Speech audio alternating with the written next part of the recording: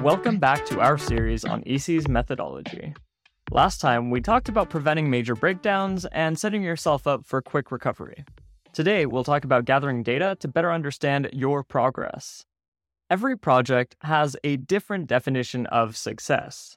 In almost every case, you'll need both quantitative and qualitative feedback to assess whether you've reached your goals. We need to identify metrics that correlate with success and figure out how to keep track of them. There are many types of data that you could consider for your success metrics. Here are a few that we like to consider when building an app. App data. This is just the data in your database. If you're building a task tracking app, then it might just be the number of completed tasks in the database. We like to monitor this type of data, the data that's in your internal application database, with a tool called Metabase. Though there are others you could use like AWS QuickSight or Google's Data Studio. Next, behavioral data. This is data gathered from how your users interact with the app. This is in contrast with the data that they actually submit to the app. For example, it might be which screens they visited in a mobile app or which pages they visited on a website. It might also be the things that they've clicked on, or what step they've reached in a form or a flow. This is typically collected using analytics tools. Some of our favorites include Segment, Google Analytics, and Mixpanel. Next up, operational data.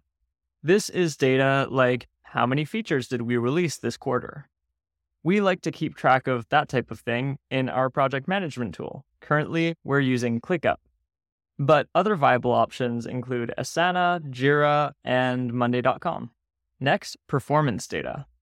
This is the type of data that we would be pulling from the tools we discussed last time. For example, how fast is everything running? How many servers are we using? Or are there crashes happening on a regular basis? Alrighty, next, qualitative feedback. Feedback from users is crucial to understanding how well you're doing and where you need to go in the future. This is harder to measure, but it is absolutely crucial. You need to connect with your users. This data basically comes from reaching out to them. That could be using automated systems like Customer.io or Intercom, or it could be looking at your analytics, figuring out who are the best users, and reaching out to them directly. There are definitely other types of data that you can use to measure success, but these are the ones that we use most commonly. If you found this helpful and you want to learn more about app development, make sure to check out our free PDF. And let us know, how do you define success in your apps and how do you measure?